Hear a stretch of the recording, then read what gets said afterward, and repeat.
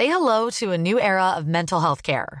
Cerebral is here to help you achieve your mental wellness goals with professional therapy and medication management support. 100% online.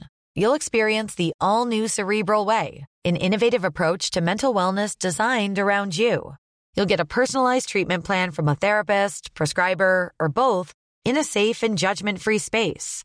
Your Cerebral therapist or prescriber will outline a customized plan with clear milestones along the way, so you can get to feeling your best. With Cerebral, you're not alone in your mental health journey. We're here to empower you to live a fulfilling life. So take that first step towards a brighter future and sign up today at Cerebral.com/podcast and use code ACAST to get 15% off your first month. Offer only valid on monthly plans. Other exclusions may apply. Offer ends July 31st, 2024. See site for details. As a person with a very deep voice, I'm hired all the time for advertising campaigns. But a deep voice doesn't sell B2B. And advertising on the wrong platform doesn't sell B2B either. That's why if you're a B2B marketer, you should use LinkedIn ads. LinkedIn has the targeting capabilities to help you reach the world's largest professional audience. That's right, over 70 million decision makers all in one place. All the big wigs, then medium wigs, also small wigs who are on the path to becoming big wigs. Okay, that's enough about wigs. LinkedIn ads allows you to focus on getting your B2B message to the right people. So, does that mean you should use ads on LinkedIn instead of hiring me, the man with the deepest voice in the world? Yes. Yes, it does. Get started today and see why LinkedIn is the place to be to be. We'll even give you a $100 credit on your next campaign. Go to linkedin.com/results to claim your credit. That's linkedin.com/results. Terms and conditions apply. You're listening to C103's Cork Today podcast. Phone and text lines are currently closed. A very good morning to you on this Thursday as we welcome you along. Let me start by quickly going to the new Aldi store in Kanturk, which has had its official opening this morning. And we're delighted to say the C103 Street Fleet were along for the official opening. And let's see how it's all going. I'm joined by Ken Parrott. Thanks, Patricia, and welcome back to Aldi in Kanturk, now open in Percival Street in Kanturk. It's the 25th Aldi open in Cork. It's the 160th across Ireland. They've just created 30 permanent jobs here in Kanturk as well. So it's a good news story. There's been loads of people in and out and mulling around across the morning. We've had loads of prizes to give away. And I can tell you now, Aldi in Kanturk is officially open. Good luck to everyone involved. Congratulations to the guys here. They've been fabulous to us all morning. And well done to all the gang. Now open at Aldi in Kanturk. I'm Ken Parrott with the Street Fleet on C103. And thanks to all of the Street Fleet for their work this morning, and best of luck to everybody in Aldi. I mean, fantastic to think of 30 new jobs. Very welcomed boost indeed. RTE, where does one start? Now, we will be talking in a couple of minutes with West Cork Dáil Deputy Christopher O'Sullivan, because he is a member of the Media Oireachtas Committee. But looking down through the papers today, all you can really think of when you're looking at all of the different expenses and the money was spent, it's all got remnants of Celtic Tiger type spending. You know, elaborate days out to go to concerts, to go to restaurants, to go to the top sporting events. And of course, the one that we touched on before we signed off yesterday, because the word broke about these flip-flops that were bought. And I think it's worked out at €25 a pair for flip-flops. And I don't think I've ever in my life purchased a pair of flip-flops that I've paid €25 for, because I think traditionally flip-flops by their nature are something you wear at the beach, or if you're going away on holidays, you'll have them by the pool. And they're not something that you spend a lot of money on, because you're not going to be in them very long. How often have you been on holidays and when you're trying to pack to come home and the flip-flops get left behind? If you're by the pool at the end of the day, the amount of people that just leave flip-flops behind. So I can never see the reason of buying designer label flip-flops, but maybe some people do, and maybe some people love their designer label flip-flops. But why you would want them as part of a giveaway at a beach party, I can't quite understand.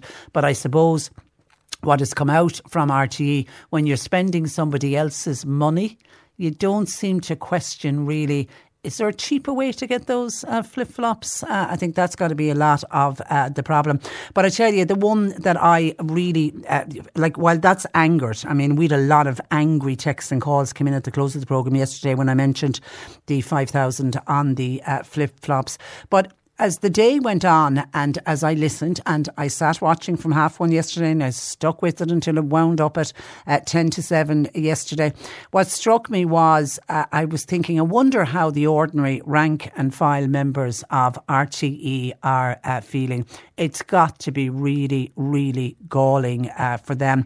And the RTE Journalists Union branch, they have absolutely reacted with fury, particularly after it emerged that the station spent over €8,000 over 4 years for the annual membership to a private club in London. It's the exclusive Soho Club that I'm led to believe that Prince Harry and Meghan, when they're in London, they often use this exclusive Soho Club if they want to have meetings, because obviously there's a lot of privacy at some of these private member clubs. But nobody knew that RTE had a membership to this club.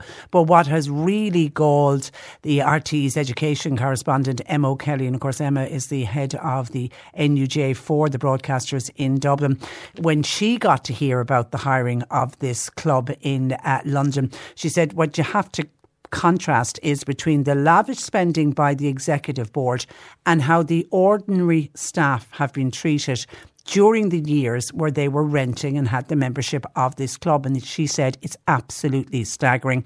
And she said while the broadcaster was paying for a private members club, at the same time, the London correspondent, a journalist by the name of Fiona Mitchell, she was forced to use cafes as a workspace to report on Brexit, because at that stage, on a cost-cutting measure, RTE had given up their office in London. So the London correspondent didn't have an office to go to. So she was using cafes to try and, type up what she needed to type up. She was also forced to use toilet facilities in cafes and restaurants to try to find a quiet space to record a voicer for TV or a voicer to send back as a radio report. So Emma O'Kelly said, we were sickened to hear money was spent on pop concerts and other hospitality and perks, including, she quoted, unbelievably, 200 pairs of flip-flops at a cost of €25 each. Emma O'Kelly said staff were furious to read of exaggerated special allowances being given to those already highly paid, including those among the top 100 earners. And while we don't have the names of the top 100 earners, we just have the positions that they were in. And it does seem that within that top 100 earners, where they're all over, I think 117,000, 119,000, I think was the lowest, was the 100th on the list. But they have expenses on top of that, so it's really not their true figure. They can even earn more money. Now, the session went on yesterday for 6 hours in Leinster House. The RTE chiefs were grilled on expenses that they clocked up, particularly from this controversial barter account. And of course, we now know it was used to entertain clients and agencies and people taking out advertising. But it was also used to secretly top up Ryan Tubridy's salary. And of course, all of the papers, and some of it was listed yesterday during the Oireachtas committee meeting. The spending included everything from thousands of euros on Ed Sheeran tickets, Garth Brooks, Robbie Williams. And the tickets were bought for both staff and for clients. And of course, the one that everyone's talking about, the €5,000 for the flip-flops. And that was for a client summer party.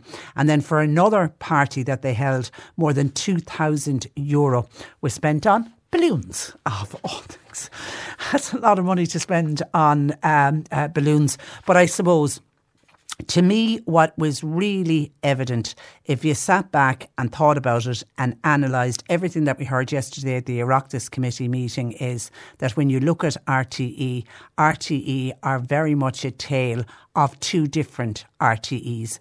You have, on one hand, at the very top, you'll have these 100 workers whose salary packages are over €100,000. They go up to the top one, and we know, of course, the top one would be the 550 15,000. We know that one would be Ryan Tuberty. But even going down along, there's 100 very well paid people within RTE. We also know, we heard of a staff member who had a car allowance, but yet they also had a borrowed car, and I'm assuming that's one of the sponsorship cars. We'll try and find out a little bit more about that when we speak to Christopher Sullivan. But they had a car allowance, and yet they also had a car for the last 5 years. I mean, that surely is a double standard. So you have that at the top 100, and then look and reflect in sharp contrast at what's happening at the bottom. Staff at RTE have been called upon in recent years to take pay cuts. They continued to work right throughout COVID, and when they were working without COVID, there was shrinking resources. They had substandard working conditions. I mean, you had the journalist over in London going into a toilet in a cafe, hoping that nobody came into the toilet beside her and flushed at the same time as she was trying to record a package. And as one staff member put it, there was a misdemeanour that we were all in this together, when in fact the majority of us were expected to take the hardship, and we took the hardship to line the pockets of those at the top. So it just very much seems absolutely rotten to the core, particularly among this top echelon who felt that they had this. Everybody's quoting slush fund. I mean, our own Colin Burke will go down in history as the man who put the name on the barter account by calling it a slush fund. And needless to say, all of the papers today are detailing as many of information from the barter account that has come out. Will there be a lot more to come out? Sadly, I think there will. I think we even had Sheena Raleigh, the chair of the board, not the executive board. I think they should go back to call it the RTE Authority, because when you have the two boards it gets all confusing. But she reckons there is much more to come out in the weeks ahead. So we're going to be drip fed this over God knows how many weeks, and we know that there is a forensic accountant going in who's going to start looking at that barter account. So God only knows what else is going to come out. But some of the headline ones that people are talking about in the papers: 26,000 on the Bruce Springsteen and Ed Sheeran tickets, 23,000 on 36 tickets for the 2016 Champions League final.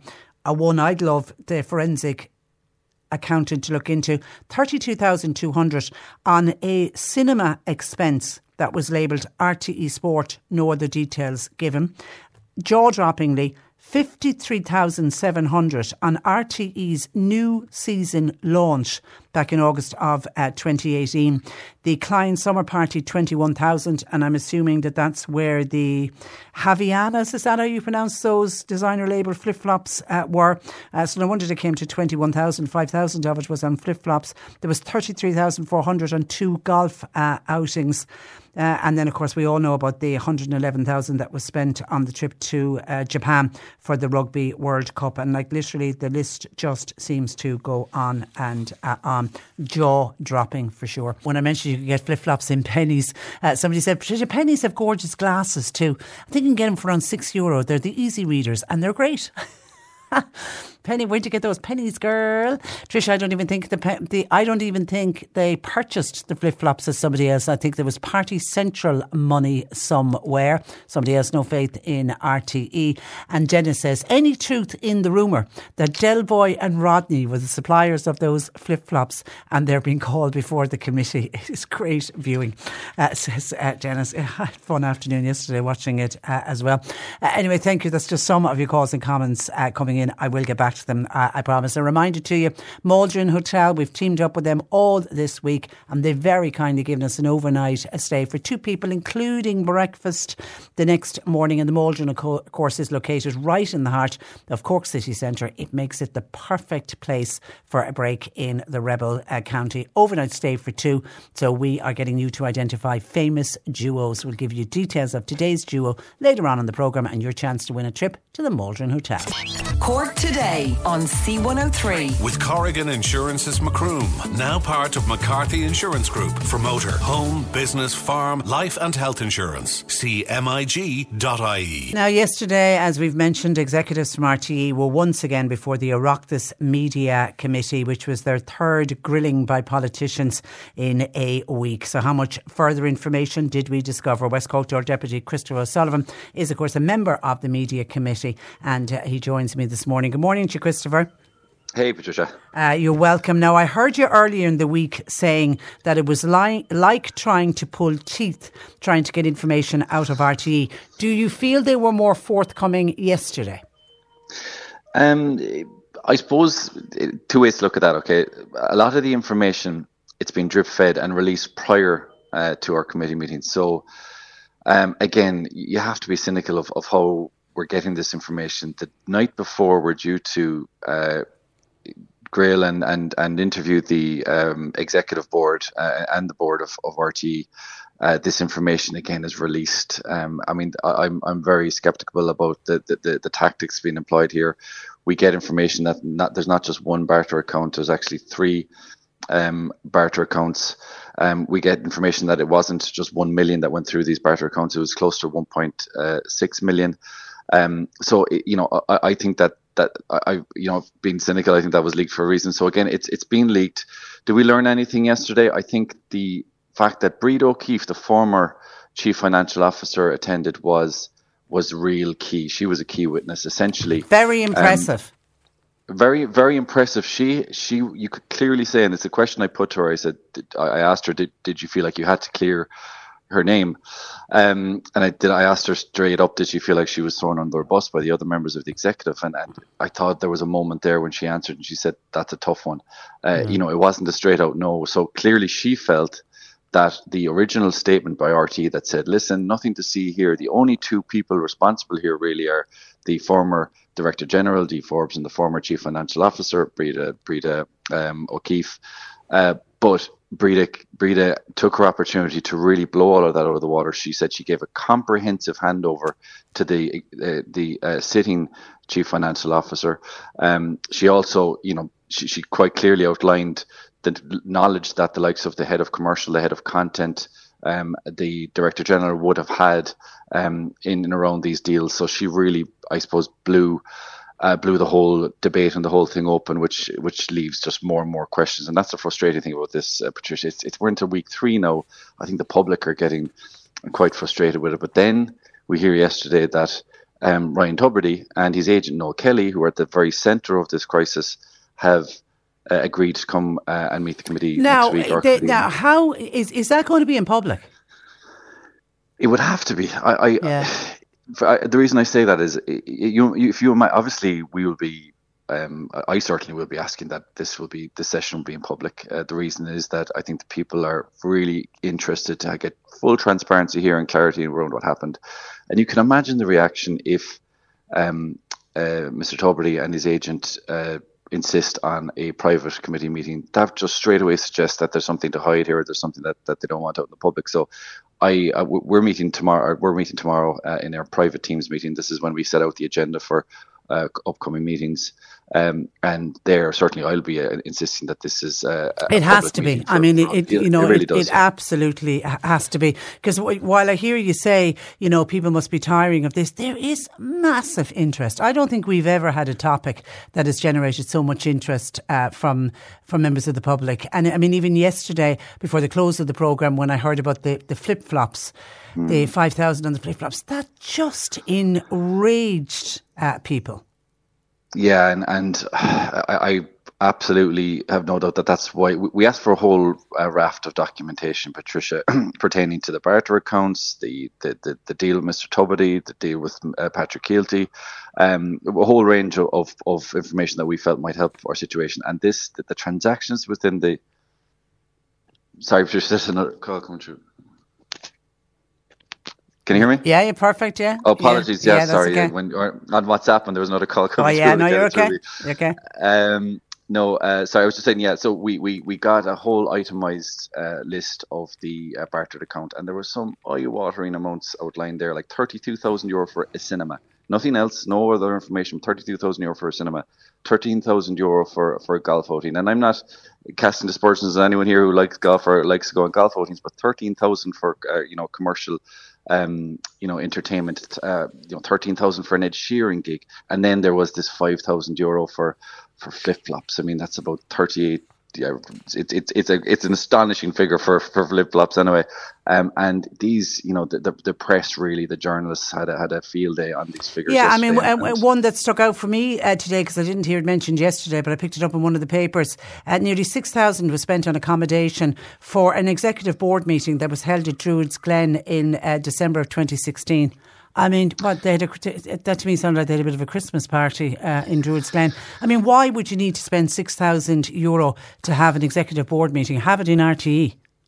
It comes down to the very, I suppose, the underlying point of this whole debacle and this whole saga. It's this culture within RTE, a culture that, like, as a nation, in fairness, we've come a long way in 10, 15 years. That there was a certain culture within, I suppose, Irish politics, within Irish society, of kind of pats on the back and looking after each other. I think that what we're seeing is that it's taken a lot longer for that culture to be weeded out within RTE, that mindset, that special treatment for certain people, certain clients, certain individuals.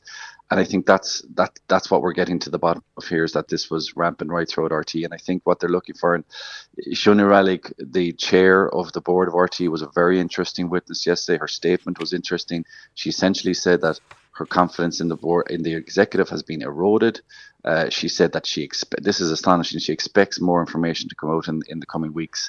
We all tried to. I certainly put the question to her as whether she had confidence in the executive board, and she said she couldn't answer because she was getting legal advice. Now that says to me that she's certainly considering her options. Having said that, I think there was a feeling among some that the executive board certainly had their story more intact at yesterday's session compared to the first two previous sessions. But I think next week's session with Mr. Tubridy and Noel Kelly will be interesting, because I thought the Chief Financial Officer, Richard Collins, obviously he was trying to defend why his eye was slightly off the ball. And, he spoke about, we were into COVID, the RT had dropped 7 million in income. So he was, fighting to kind of keep the station going. But while he was doing that was the same time that Dee Forbes wrote to Ryan Tubridy and assured him that his very well paid pay wouldn't be cut.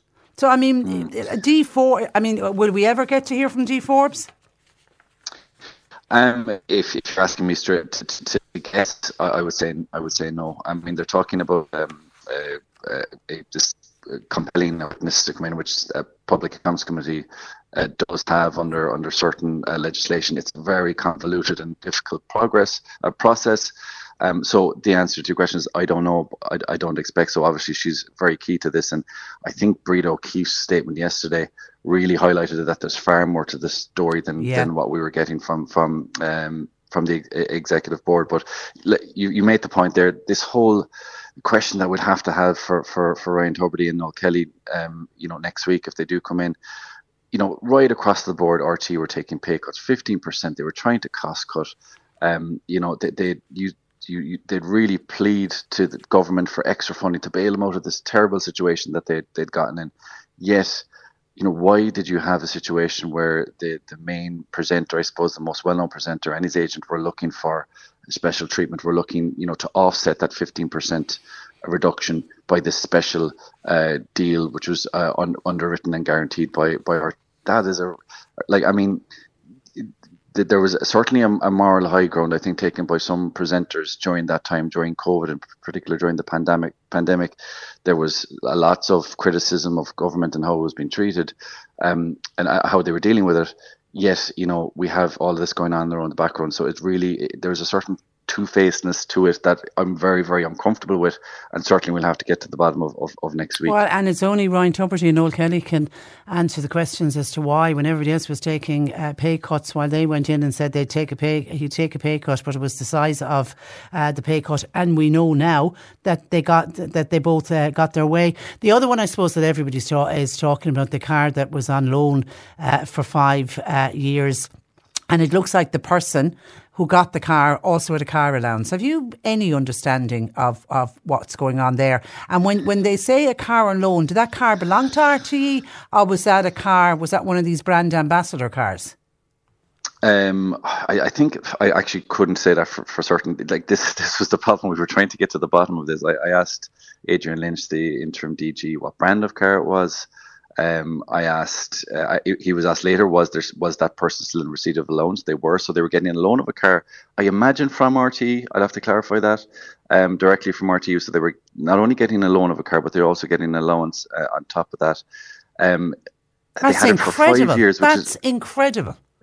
The length of time that the loan was in place, 5 years, an extraordinary length of time, and the fact that car was only returned the day before the committee sat when the information was being sought. Clearly, that's what's happened here. The information was being sought. I think there's more to come on this, Patricia. I think that's something that could emerge over the next few weeks or days. Again, it's just underlines that culture within RT and that, it's the drip feeding. And also, how is it possible that somebody can be in receipt of a car allowance when they don't have a driver's licence? Yeah, I know. In fairness, I was sitting next to Senator Timmy Dooley during this whole episode, and he had his homework done. It was a real bombshell at the very end when he asked when the car was returned, and Adrian Lynch said yesterday clearly, if you don't have a driver's license, you're not using a car, you're not driving a car, you don't need a driver's an allowance. I also asked the DG how he travelled to work.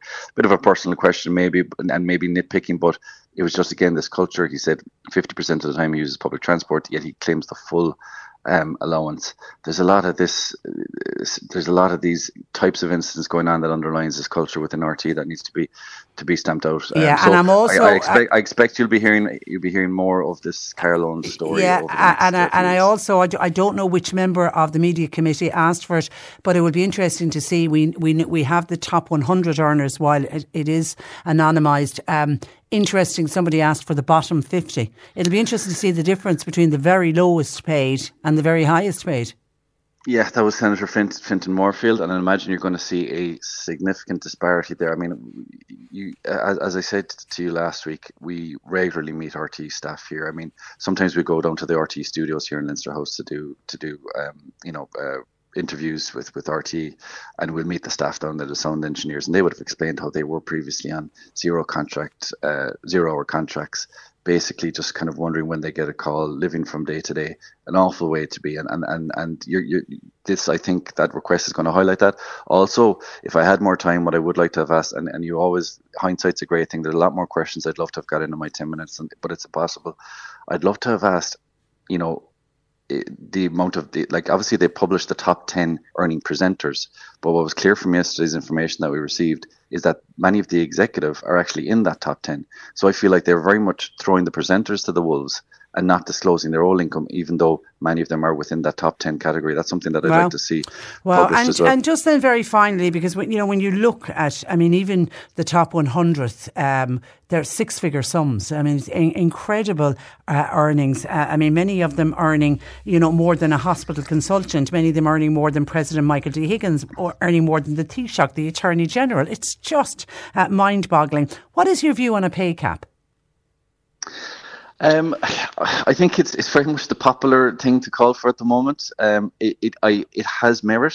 It certainly has merit when you see the extraordinary figures that some of the presenters in particular rely on. Is Ryan Tubridy worth $500,000? You can have your own view of that. I personally don't think so. But having said that, if you for this whole, to turn this ship around, to a fresh start, to really root out that culture and mindset within RT, you're going to need, certainly in the executive boards, you're going to need some high caliber individuals. I wouldn't let a pay cap of 150,000 get in the way of that, but at the same time, €500,000 a year is ludicrous. So there's certainly a kind of a happy medium somewhere in between. You don't want it to become prohibitive. As well as that, I often use the example, like Graham Norton, for me, West Cork man from Bandon, is one of the best presenters that we've seen in the UK or in Ireland. I would love the idea that someday he could come back and perhaps present a show in Ireland. I mean, the likes of Terry Wogan, these presenters at the who really were top notch. And should you let a pay cap get in the way of attracting that type of incredible presenter? I'm not sure. I think it's a debate that has to be had. It has merit. Yeah, the but easy thing to call out is let's cap it straight away. I think that's the easy popular thing to do. But I think the most important thing, sorry, Patricia, is the lower income earners. Those people who are on zero hour contracts, they need to be brought up to a fairer wage, and they need to be treated better and with dignity. Well said. And as Shuni Raleigh said, stop bidding against yourself. And to quote Moya Doherty, charisma, it looks like it doesn't come cheap. Listen, Christopher, we leave it there. We no doubt we will speak again, but in the meantime, thank you for that, and thanks for taking time out to talk to us. Good morning to you. That is West Cork Dáil Deputy and a member of the Oireachtas Media Committee, Christopher O'Sullivan. Now moving on to a completely different topic, because the parts of the ocean where seabirds are most exposed to plastics has been identified in a major research project which has involved Irish scientists. Researchers at University College Cork were among those involved in the study of over 7,000 seabirds and their movements. And joining me from UCC is Professor John Quinn, who was co-author of this study. Good morning to you, John. Good morning, Patricia. And you're very welcome to the programme. I suppose start with what areas of the world were identified as the most exposed to plastics? Well, closer to home, the area most exposed was the Mediterranean. It's not really surprising. It's an enclosed sea. There's a huge human population around it, and there isn't a great deal of water circulation compared to other parts of the world. It's also true in the North Pacific. There's a real hotspot over there. And the reason for that is they have these enormous circular oceanic currents. They're referred to as oceanic jars, and that concentrates plastic from all over the Pacific Ocean in a relatively small area in the Northern Pacific. And there are 2 or 3 other places around the world as well, off New Zealand, for example, off Japan, and in the Southern Atlantic as well. So how did the Irish waters fare out? The Irish waters actually fare out reasonably well. They're not one of the hot spots. It's probably a little bit below average, which is really good. And it's some ways it's not surprising either, because there's such strong currents around the northeast. Our population is actually relatively low here on the Irish coast. So it's pretty good news compared to other parts of the world for our seabirds. But of course, our seabirds are still exposed to plastic up here. And of course, our seabirds spend their winters in waters, and I take it some of the waters that they go to would have the much higher exposure.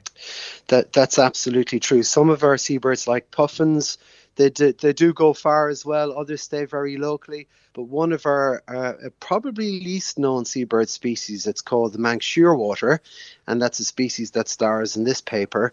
It's a very close relative of the albatross.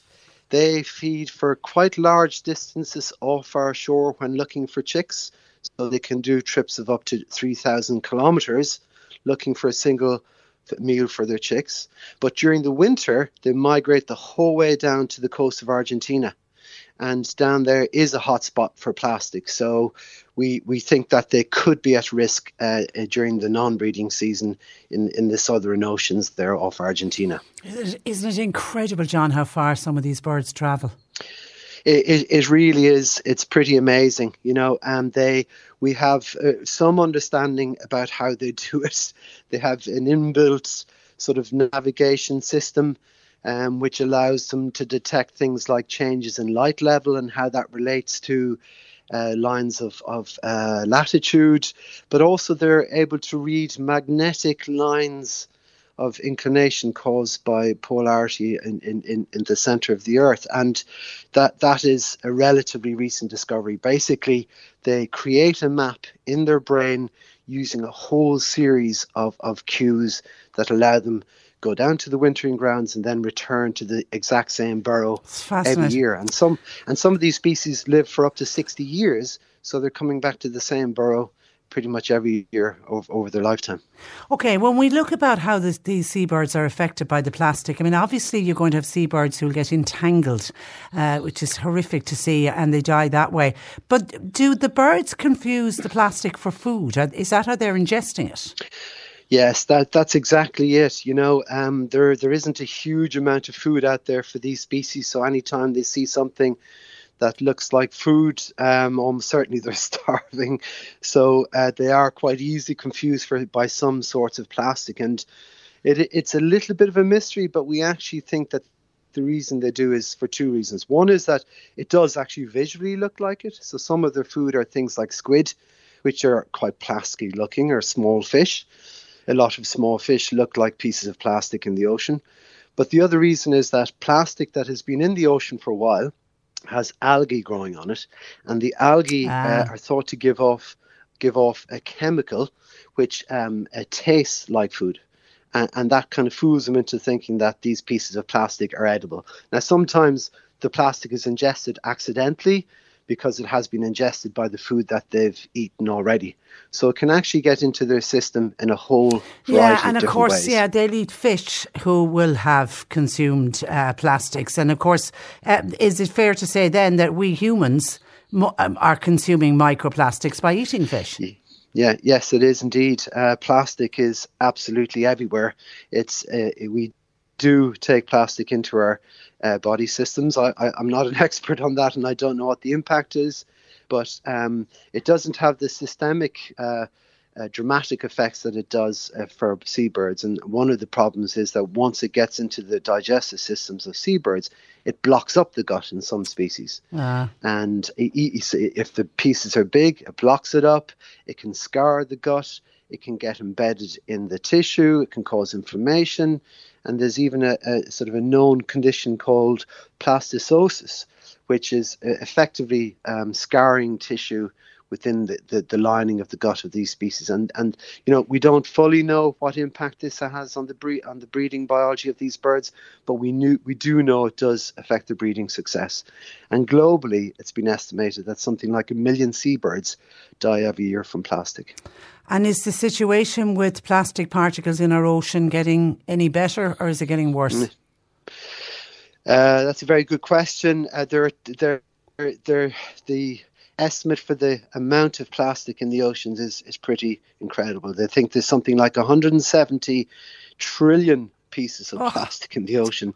It's very, very hard to see it getting better, but certainly awareness is increasing. And earlier this year, there was some pretty good news in the sense that the high seas, which are those parts of the oceans which aren't really under the control of any government, they are now under the United Nations Treaty for the High Seas, which basically puts a lot of responsibility on nations to try and help clean up plastic, not just around their own shores, but also on the high oceans.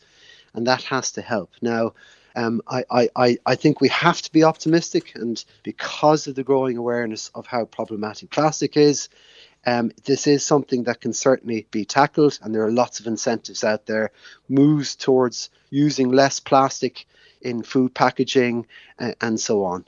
So it's a problem, but I'm optimistic that we have the will globally to try and do something about it. We have to stay positive. And actually, I spotted a piece in the paper on a young environmental student who turns out to be from Ballydahab. We're trying to track him down. Who's won? Have you seen him? Who won the award? He's got a project that can remove microplastics from water. Yes, I've read about that in the past, and there are lots of innovative ways emerging for where people can use different devices to remove plastic, and that's going to be very useful for local issues. But of course, the big issue is to change societal behaviour globally, and it really comes to the fore if you spend any time in the Mediterranean. I was on holidays off Italy last year, and I was quite shocked at the amount of plastic I saw on the seas. And I think really all of these little initiatives are fantastic, but it's going to change societal change and a change in individual behaviour to stop plastics from getting into the oceans. We all have to stop using the plastics. Listen, John, yes. A pleasure to talk to you. Thank you for that, and continue good luck with the work that you're doing. Thank you very much. Thanks a million. That is Professor John Quinn from UCC. And John Paul tells me that young student, Fionn, who's originally from Ballydehob, fingers crossed, we're hoping that he'll join us tomorrow, because I want to hear more about this product that he has invented. Thank you. Some people commenting on my interview in the last hour with Professor John Quinn. Somebody said, Professor Quinn really spoke in simple language about the issue of plastic, making us all aware of the problem. Thank you for highlighting it. And Joe and Domamwe said that was a very interesting interview about plastics in our oceans. Professor John Quinn was interesting and very easy to listen to. Very, very informative. Yeah, and I'm hoping, as we say tomorrow, to get this young environmental scientist or student. He's from Ballydehob and he's done an invention that could actually take plastics out of the ocean. That's a very small step, but it's certainly a step in the right direction. So thank you for people taking time out to contact us on that. Can anybody offer advice to John in Bantry? He has a lady who he's ironing for him. So yesterday morning, as he was heading to work, he left the clothes that he needed ironing at the lady's house and he left it outside her front door. Unfortunately, at the same time, there was a charity clothes collection going on. Stickers had gone through the door for a company. The sticker on it was "Show Your Love, Donate." Clean clothes, shoes, bed linen, curtains, towels, jewellery. The usual, the door-to-door charity collection that happens. Now, John says he did not have one of those stickers on his black plastic bags that he left outside this lady's house for the ironing. But unfortunately, clothes collection came along, saw John's ironing in the bag outside the lady's house and took the bags. Now, John has tried phoning them, can't get an answer. He tried emailing them, hasn't got a response. He Googled them. They seem to be a UK company and it's an 089 company. John Paul did the same. John Paul tried to email, tried to phone them, is getting nowhere with them. Now, I know we've highlighted these door-to-door charity collectors before. I know the charity regulator is advising people not to leave clothes out for them because usually they are commercial businesses. But John in Bantry is wondering, does anyone, it's a complete long shot, does anyone have any contact details, or does anybody know what might be better? Does anybody know of another collection going on in your area that maybe John could turn up and find the van that's collecting the clothes? Maybe he might have some hope of getting his clothes back that way. There are blue and green stickers with a pink heart ribbon, sort of a ribbon in the shape of a heart on the front of it, and it's "Show Your Love, Donate." Does anybody know if they are collecting anywhere, particularly in the West Cork area? Maybe we could track them down that way. 0818 103 103. Inundated with calls and texts about the comings and goings at the Oireachtas committee yesterday. Let me bring you some of them. Hi Patricia, I'm just wondering, did the name of the person who did the trick with the car, in that they had the loan of a car for 5 years and they were getting a car allowance, were they any of the ones that were sitting at the table yesterday answering questions? Did any of them get the bus home? Maybe he or she had an RTE bus pass. No, they were asked that, and it wasn't a member of the executive, it's a member of staff, but they're not saying what division of staff. The person who had a loan of a car and a car allowance. Someone says one law for those at RTE and the normal person trying to struggle with bills, rents, mortgage and taking pay cuts while the fat cats are robbing us blind. Get rid of the TV licence, says this texter. Pat says, for God's sake, Patricia, will you give us a break? Gangsters and criminals fighting over their corrupt deeds. We've become a very sick nation where honest, decent people are being stopped from speaking out, and when we do, these sick people have some name for it. It has to stop. We have to go back when we were a much more civilised society, says Pat.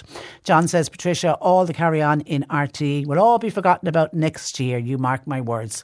You watch, everything will be brushed under the carpet. Have no doubt nobody will face court or jail for any theft or robbery. We've seen it before in government circles. It's good media. It's going on in the majority of businesses today. It's the way Paddy does business, says John. Remember, though, when people are calling them out as criminals and saying they should go to jail for theft and robbery, the RTE advice is that no fraud has happened. I know some of the TDs were pushing for, Mashi McGrath in particular was looking for the Gardaí to go in go in and do an inquiry, but their advice is no fraud has occurred. Martin in Fermoy says, Patricia, I think everybody should now get a free TV licence. I wish I could afford even one of those flip-flops. I wish I had a car allowance. The low-income people of Ireland are kept down the pecking order of life. Get rid of everyone in RTE. I wish I had a cinema allowance, he said. I wish I had an allowance to go to Japan. The TV licence is too costly for the programmes that they air. It's all stupid shows, and many of them are just repeats. As for the show Ireland's Fittest Family, well, Patricia, what a load of rubbish. The best thing on RTE is The Angelus at 6. That's Martin in Fermoy. And I'll have to jump in and defend Ireland's Fittest Family, because I have to say that is one of my favourite programmes. Let me go to the phone lines. David is holding. He's in Hollyhill. Good morning to you, David. Good morning, Patricia. Wonderful to be on your programme again. And great to have you on as well. Did you sit like me and watch it for the complete 5 hours? I did. I watched it from 1:30 and 7:15, and last week I watched both the Rockers comedy on Wednesday and the Public Account comedy last Thursday. Yes. I don't know whether we're sad individuals or it's really good viewing. I can't work it out. Well, I think it's amazing viewing. It's better than watching any film. Because it's live. It's live action, and anything can happen. So, now going back to last week, I suppose. Well, in fairness, now to the executive board, we still don't know whether everything coming out of their mouth is the truth. But putting that aside, at least the 7 of them came in both days last week and came in again yesterday. There was none of them handed in any stiff notes and said we can't come in. That's a good point. And I did think about them yesterday. This time yesterday I was thinking of them.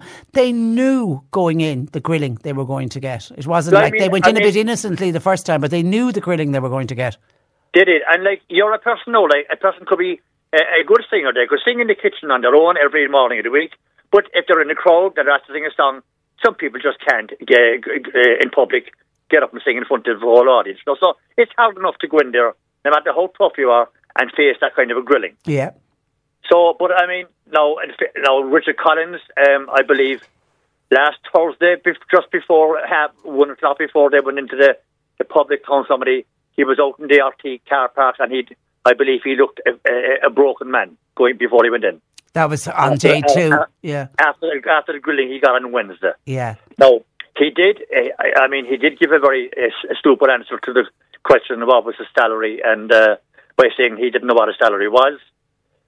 And as I said to John Paul, if I was in that position and Alan Kelly, the Labour TD, asked me what was my salary, I would have responded by saying, I have no problem giving you my salary or my pension, providing, Mr. Kelly, that you would give me yours. Yeah, but you see, the thing is, Mr. Kelly would be able to, Alan Kelly would be able to, his is published. All of the Oireachtas members are published. But I don't see it's any of Paddy Kelly's business what Mr. Collins' salary is. That to me is a kind of a private thing, as such. Yeah, but it turned out, David, the top 100, 59 of them are managers and executives. Most people thought that the high earners were all the stars and the talent. The top, but 59 of them were executives and managers. There's a lot of people getting a lot of money. They're very highly paid.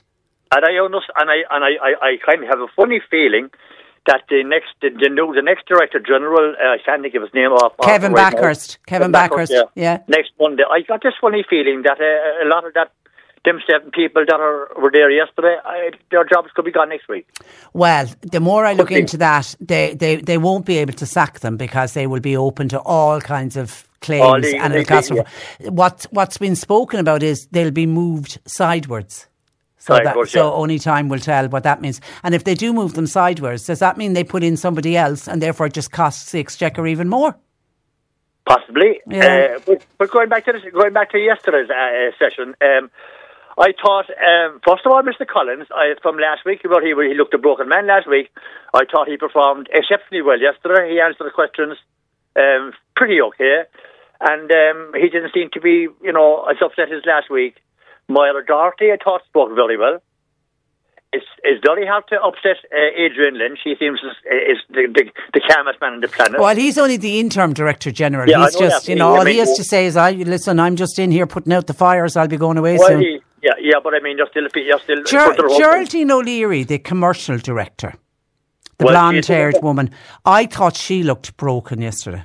She did, and they were saying that she actually brought in 1.6 billion to RT, which is a substantial figure.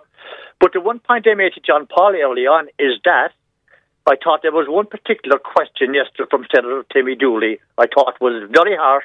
I'd even go as far as to say it was a despicable question. Not the question as such, but it was addressed to the 7 members of RT. He said, "Is there anything information that you're not telling us right now, or is there any question?"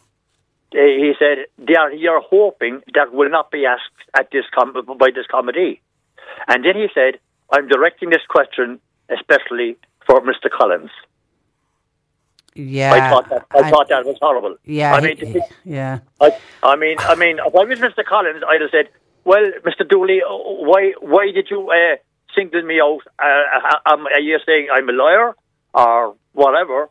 But why, the 7 of us here, why did you pick me out?" I thought that was horrible from Dooley. Because in fairness to Matty McGrath, he was putting his questions, which were tough questions to answer, he was putting his questions to everyone. Any of them could jump in and answer. The only thing I did feel when Timmy Dooley raised that issue, I am very much aware that all of the Oireachtas members are getting insider information from people who either worked with RTE before, maybe they work with RTE now, and they're giving them pointers to say, you need to dig on this, you need to find, like for example, there was no way anyone on the Oireachtas committee could have known that there was somebody within RTE who had a car allowance and had access to a free car. There was no way anyone could have known there was somebody in RTE who has a car allowance and actually doesn't have a driving licence. That had to have come from somebody on the inside. So they're being fed information.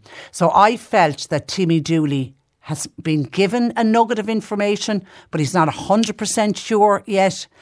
But as if by asking the way he asked it, somebody was going to come and say, "Oh yeah, actually there's a slush fund somewhere else." I thought it was a pretty idiotic question. Yes. But I just thought that he should... Wrong to direct it at one person. He should have left one of the members just to answer whichever one, answer the question he asked. And not sing it loud in Richard Collins. Come here, before I let you go, are you looking forward to Ryan Tubridy and Noel Kelly? And Noel Kelly. I am. Get the popcorn ready, David. And unfortunately, Patricia, I don't know the reason why, but the public comedy against today is not for some reason, is not live on television today. No, I think they're actually meeting in private. They don't have the RTE board in with them. I think they're meeting to discuss where they go from here. It's the same. They're not meeting the RTE board today, no. And the media committee are doing the same thing next week. They meet in private to decide where they go next, and then when they have the RTE board in, it'll be public. So we will let you know. Listen, David, mind yourself. Great to chat to you.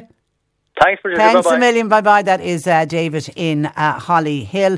A Kilworth listener says the scandal in RTE is shocking, but watching them being questioned on TV yesterday, this Kilworth listener said, "I couldn't get over the calmness, the smart suits, the hairs were done, the tone in their voices, not a bead of sweat between them. You'd think they'd at least look a bit embarrassed. They'd be a bit worried looking. They'd be a bit uncomfortable looking, particularly when they're in front of all of those TDs asking questions."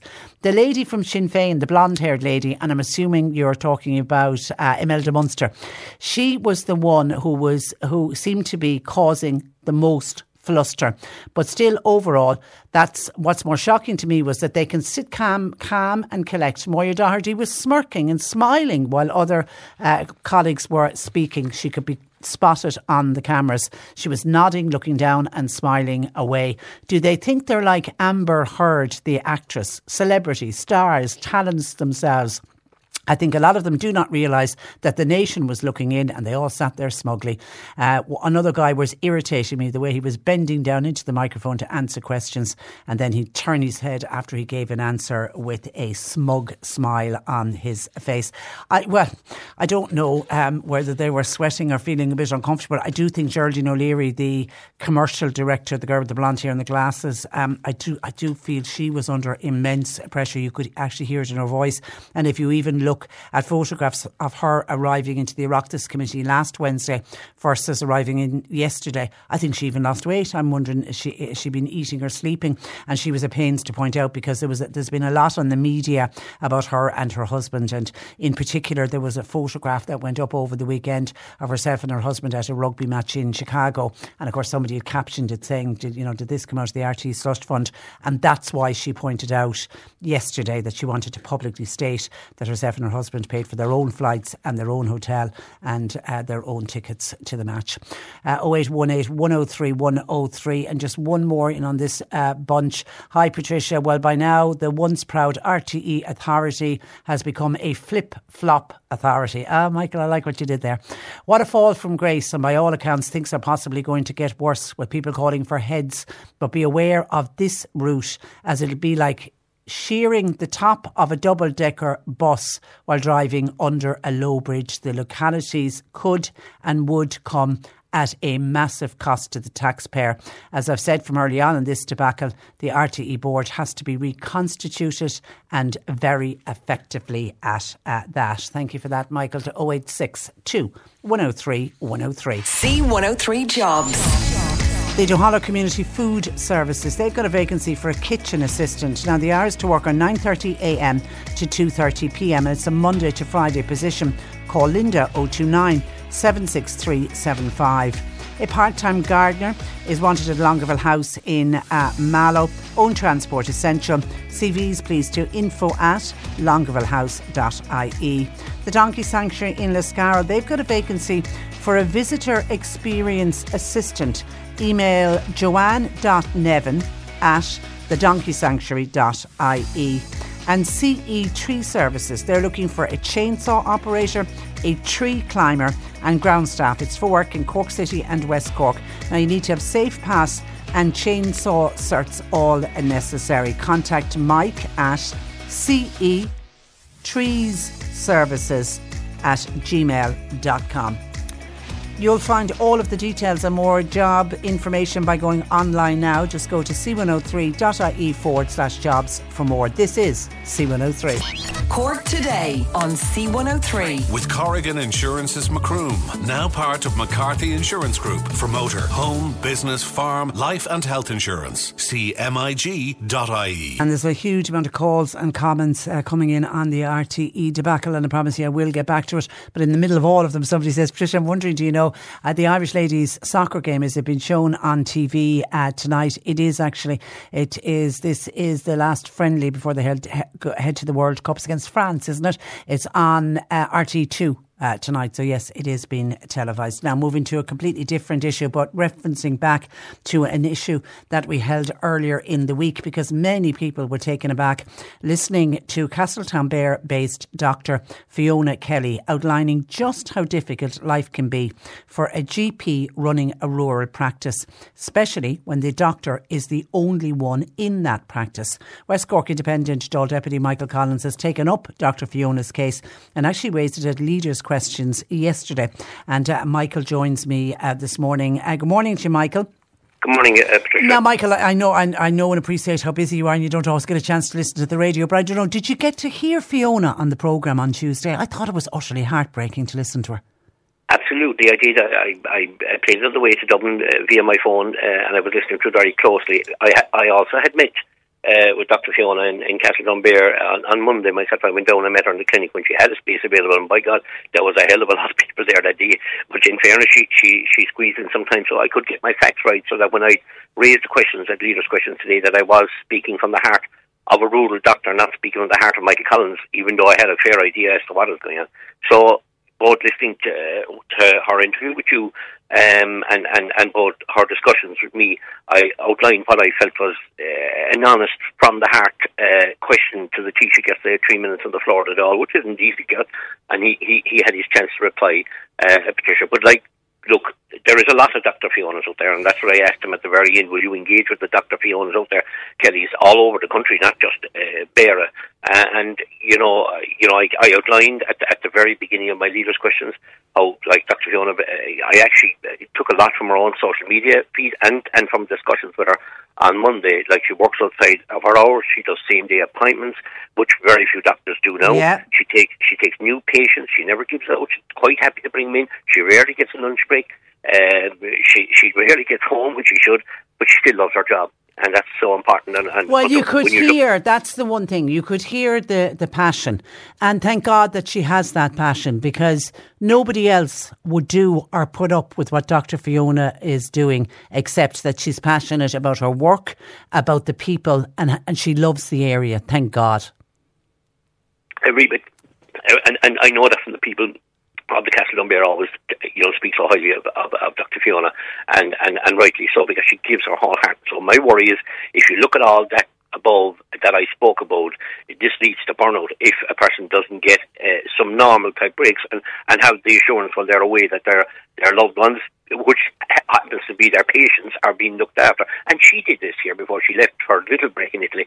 She got a retired GP to take over her practice. But the bottom line is, and we'll try and cut to the chase, the GPs, the retired GPs registration and insurance was up on the Thursday. So obviously, the common sense thing is extended for a day. You think the system out there would allow that, but it didn't.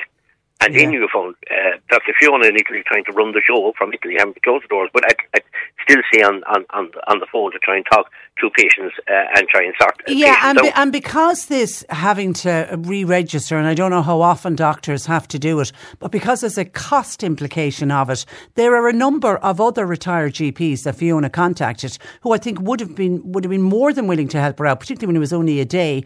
But their registration has lapsed, and they're not. Why would we ask any retired doctor to have to pay thousands of euro every year to pay for the registration? Surely something could be done for retired GPs who'd be willing to act as locums and do a few weeks' work every year, and do that by giving them either reduced or free registration.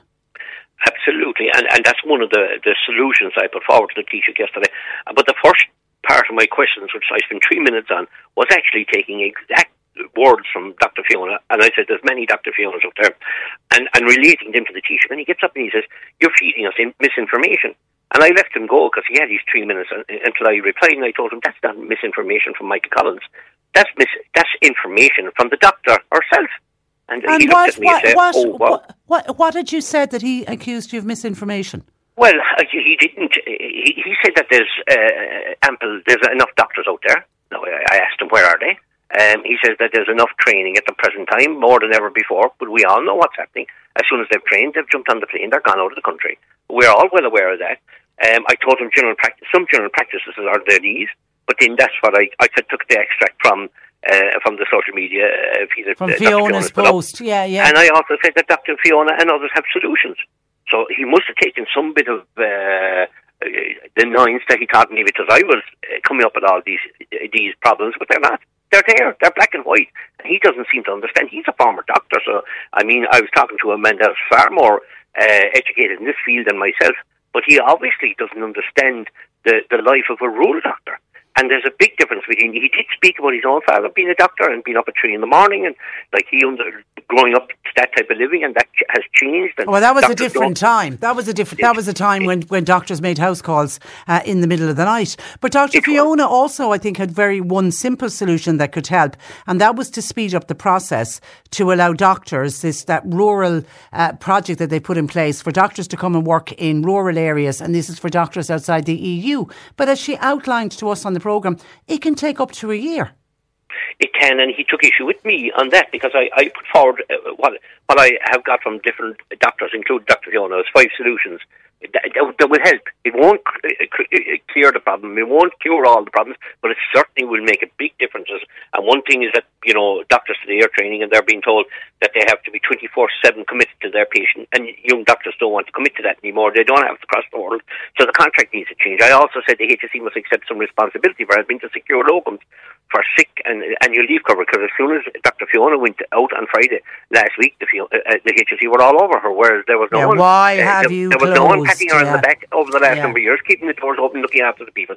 And GPs should have protected time off during annual leave and sick leave, maternity leave. That's one of the points. But one of the things I did say, Patricia, was I asked them, would they cut the red tape and make doctor applicants from outside the EU be registered no more than a month? No, I would have loved if he got up and said, I said the process at this time is taking 7 to 12 months. No, I'd love to get up and say, well, maybe not a month, but we'll try and see, can we do it 2 to 3 months? No, he's really kicked out my he said, you have no idea. He says, we have to research who the doctors are. We have to make sure they're safe to come into the country. Now, I assume when somebody's training in another country that there is a history of that person there, and I respect that history has to be looked into. But he said, otherwise, what you're suggesting could lead us into a lot of other problems.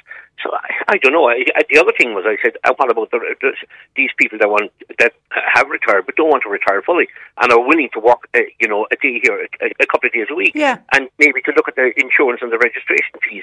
He never even touched on it. Now, he did. The only good I got out of it is that he said he's going to touch base with the Dr. Fiona, our Minister Donnelly. So maybe from that. Yeah, because she does have the solutions, but I do think you're right on we need to support the GPs that are working, because if we support the GPs that are working and give them their time off and be guaranteed that next summer when Dr. Fiona wants to go away, she's not going to have the same problems that she had this year. And if she decides to have another baby, she'll get her maternity leave, or if she's out sick or whatever. And I think by doing that, we then might encourage some of the younger GPs coming up. They then might look and say, I could get a good work-life balance.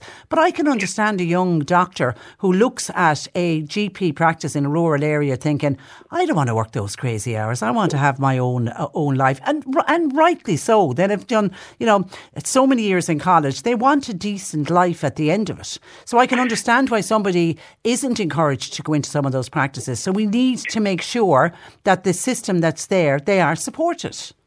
Yeah, absolutely. And I genuinely do respect that the Taoiseach, he grew up in a family where he was a doctor and his father was a doctor, but it was an urban situation. We have a lot of rural doctors throughout the country that are facing burnout. Some have burned out and maybe retired before their time. We have solutions, not magical solutions, and it ain't going to resolve all, but it certainly is going to help quite a lot. In the situation last week, if the retired doctor was allowed continual registration and the state maybe pick up the tab for the few days, this issue wouldn't have arose. Now, if she was willing to, that same doctor could be back in a week's time, or 3 weeks' time, or 4 weeks' time, somewhere else for another week. And this is where you resolve your situation. But they really haven't. There are solutions. Yeah, there are solutions. He keeps saying there's plenty doctors training, there's loads of doctors. The population is growing, the population of elderly is growing, and the young people that are training are jumping, unfortunately, on the plane and leaving our country because they can't get a house, there's a whole load of plethora of issues, expensive living in this country, and some people want to travel the world after being trained. So, Patricia, we have slight solutions, and that comes from the rural doctors, not from me. He thinks I'm making up these solutions as I go along. I certainly am not. But these are coming from, I think they need to sit down actually with the doctors themselves and create solutions that are workable, not create solutions that are not workable at this time. And as you say, there are Dr. Fionas all over the country. And while it's great news that nearly 500,000 people shortly will have a GP visit only card, but the worry side there is that is only going to put additional pressure on the likes of Dr. Fiona and GP practices who are already overstretched. They really haven't thought that one out. No, they haven't. You see, they'll flood the clinics, putting doctors under huge pressure. I mean, Dr. Fiona herself works 2 nights a week as well as the days she has to work during the week, which is another crazy situation. And I've brought this up several times in the Dáil about the South Dock situation in Castletownbere, but it kind of goes under a radar as being okay. But I don't see where you have a situation where, and I saw it Monday myself, our clinic packed all day, and then facing into a night that she could be called out, and she have a young family. It's totally out of order. It's totally wrong. And you wouldn't put a van driver or a lorry driver in that situation of burnout or. Well, you wouldn't be allowed. You wouldn't. There's legislation there. There's legislation there. But it seems like it's okay here.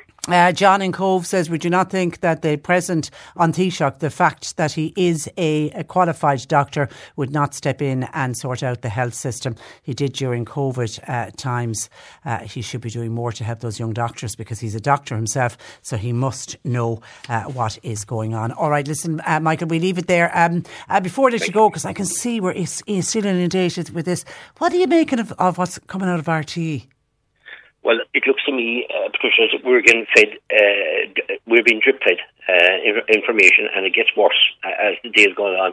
I have to agree with my colleague who's on the committee that's dealing with this issue at the present time. That there needs to be a guarded investigation into what's going on here, because we're not being fed the truth. And as bad as the truth is, hear it together at the one time. They say they get a drip here and a drip there, that someone has a car, someone has bought 4,000 to 5,000 worth of flip-flops. It's outrageous.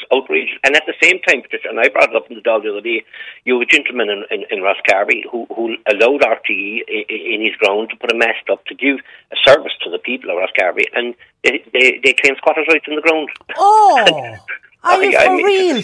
I brought it up in the Dáil, and I'm going to bring it up again in a minute, in the next 45 minutes with the Taoiseach as well, asking him how could they do this to this man, and then to further insult the man, they put a Vodafone mast up on the same mast so that they could take profit from it themselves, and they couldn't give that man a brown cent, but they could go around in fancy flip-flops and fancy holidays and fancy concert tickets and I don't know. The whole board needs to go. It's incredible.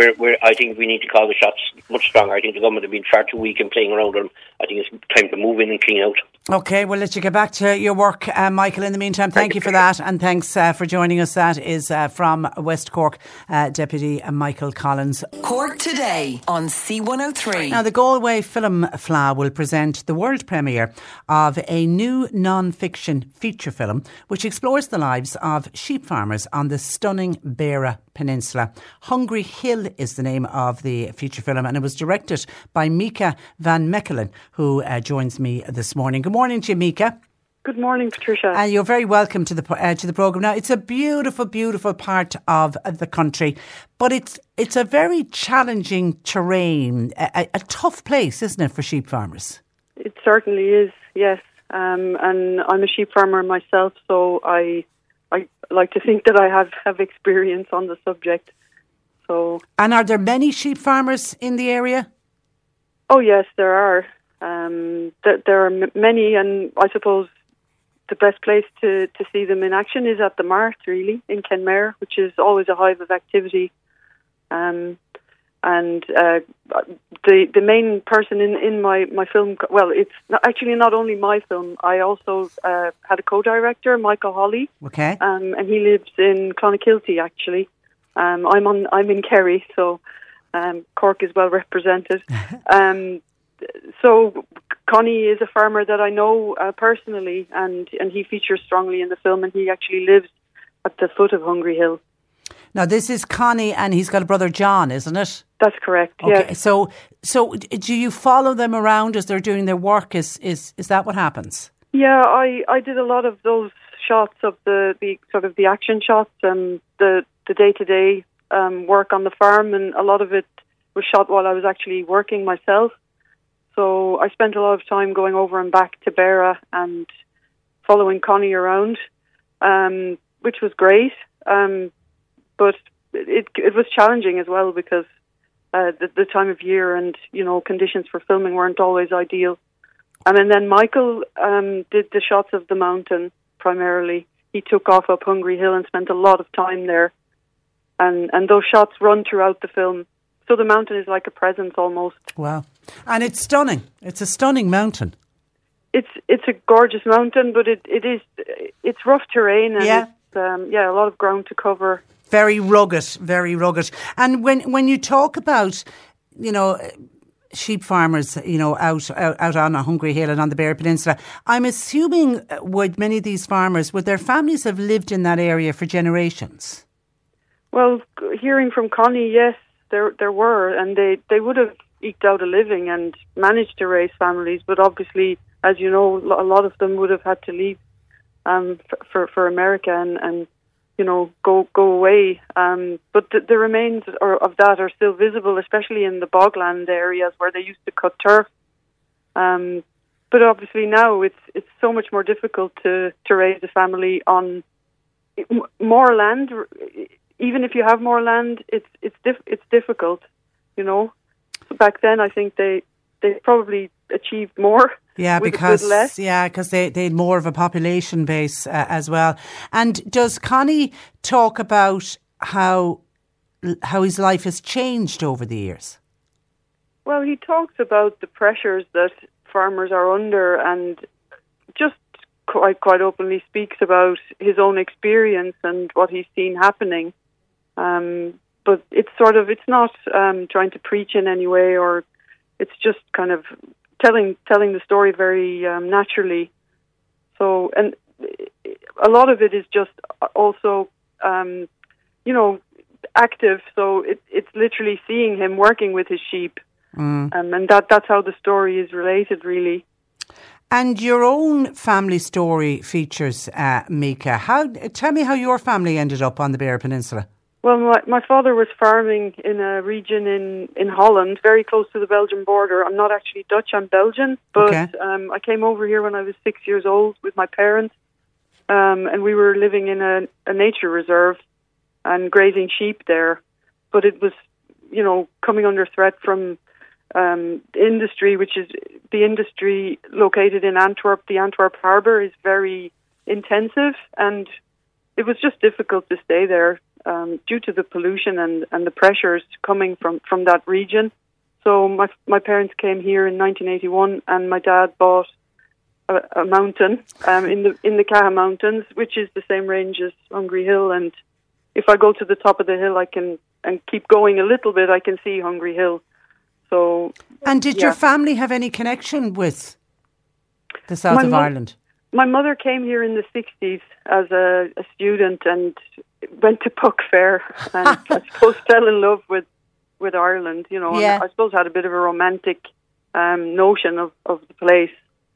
And it also reminded her of her childhood, and, things had moved a little bit slower here than in Europe and in mainland Europe, and they wanted to go back to that and raise a family. And you've stayed on as a sheep farmer?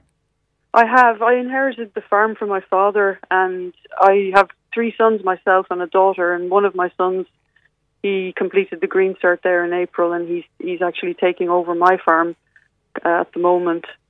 So I'm lucky that I have somebody coming up to behind pass it me. on, to pass it on. So where does the filmmaking come into it all? Well, I'm an artist, so I have 2 occupations that can be quite challenging, but they combine well. I'm lucky. I don't really know sometimes where one ends and the other begins. So I like to make work about people I know and experiences that I have firsthand. So yeah, they work well together. And I've been working as the Kerry filmmaker in residence for a long time, and that's really brought me out into the community and given me a lot of support. And also I've learned a lot along the way. So it felt like the right time to make a feature film. And with Michael's help, we've achieved that. And we had a great team of professionals that helped us along the way as well. Well done. And is this your first feature film? It's actually not my first feature, okay. but it's the first properly funded feature. Okay. And the Arts Council supported it. So yeah, it's a whole other level this time. Brilliant. And I love to see the Arts Council putting money into regional areas and for the wider audience then to see an area like Hungry Hill and the Beara Peninsula. And I'm assuming, is there archive footage used as well? That's right. I've included, I managed to get some archive material from Holland and Belgium. So that creates an interesting kind of intertextuality with the other footage and tells a different story as well. Okay, it seems really, really exciting. You get the premiere at the Galway Film Fleadh on the 15th of July. No doubt you're attending. Are you excited about it? Yeah, we're really looking forward to it, and we'll be in Galway for the duration of the festival. So we're very excited. And thanks for this. It's great. Well, we wish you luck at the Fleadh, and I can already see people saying, will we be able to see it locally? Any plans to show it in West Cork? Well, we aim to hopefully get other festival screenings. Yeah. There will be a screening in the Martin Kenmare on August the 12th for the local community, because many of them are in the film. Okay.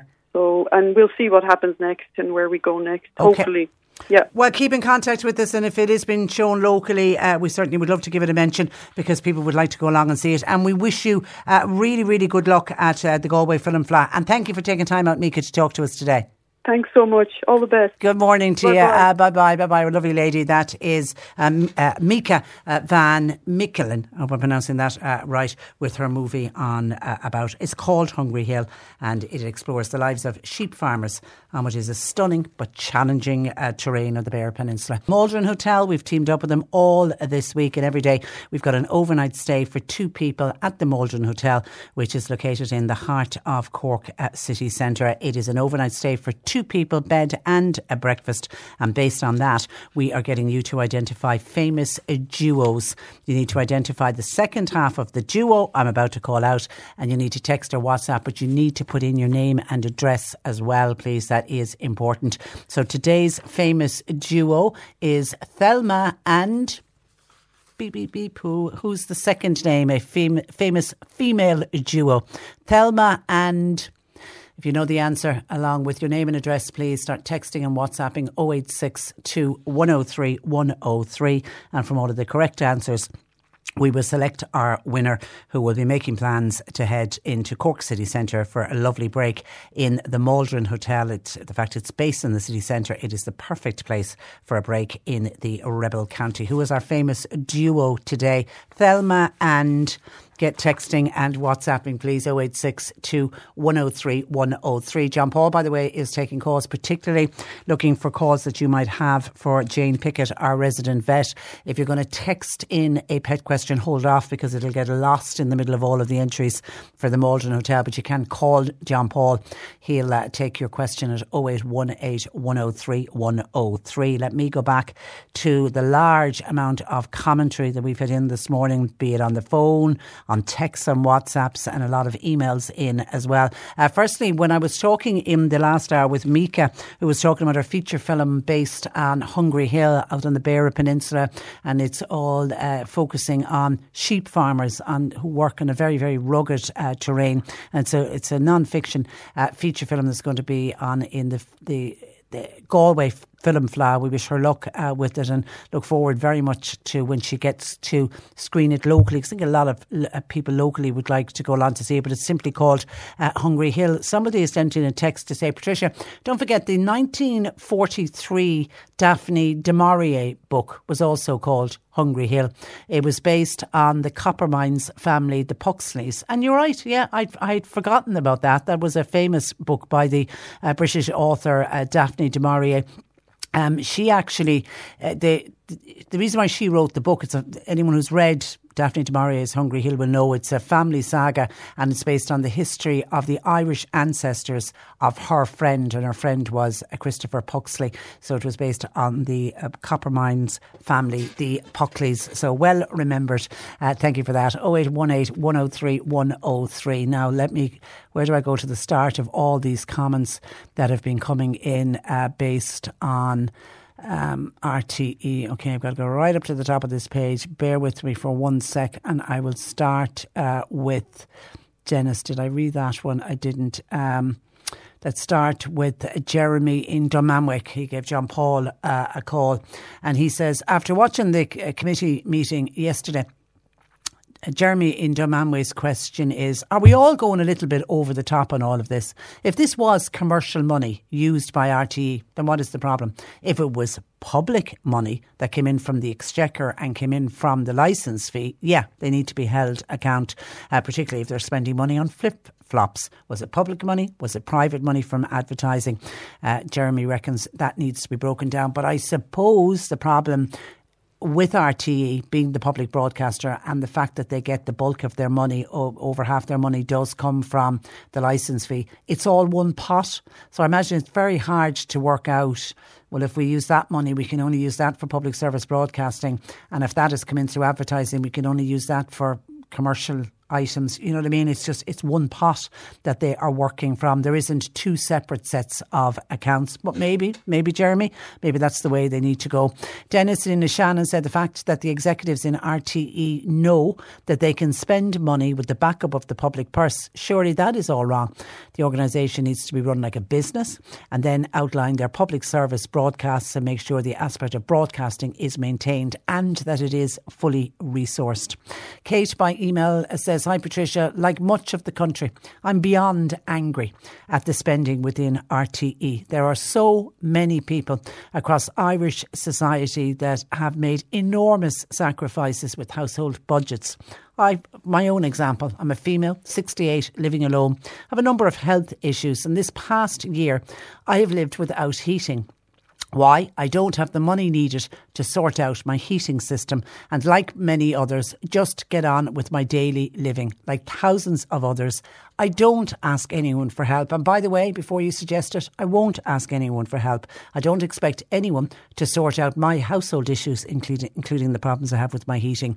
Yet RTE appears to be using public money as their personal ATM.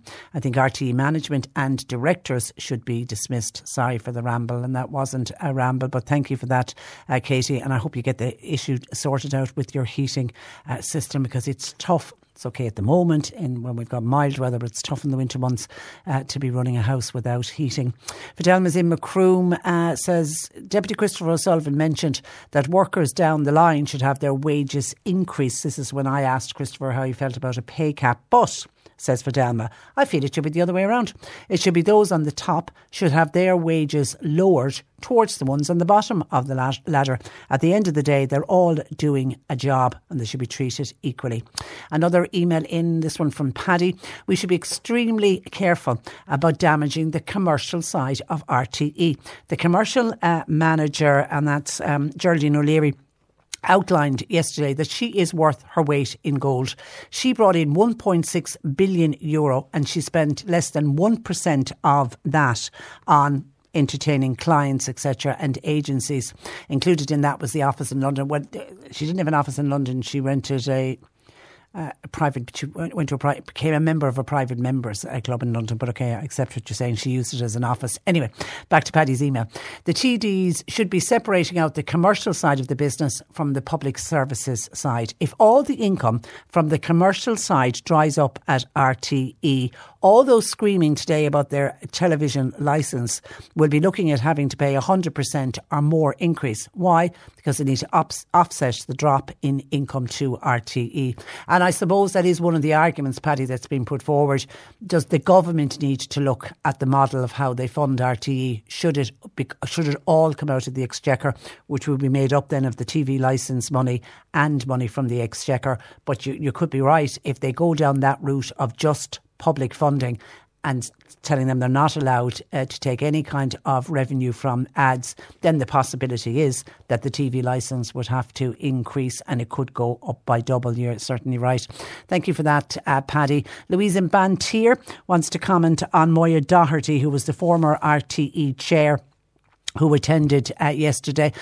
Louise said, I wasn't happy with Moya Doherty and her appearance at the committee yesterday. I felt when she answered the questions at times, she seemed to be smiling and smirking.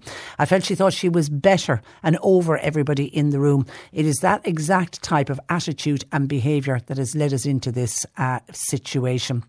John in Butterford said, how can the TDs and senators sit in that committee asking RTE about their money when they themselves are on huge sums of money? And then they're asking an RTE executive about how much money they make. Is it not a case of the kettle calling the pot black? 0818 103 103. Hi Patricia, by WhatsApp. I've just received my TV licence renewal this morning.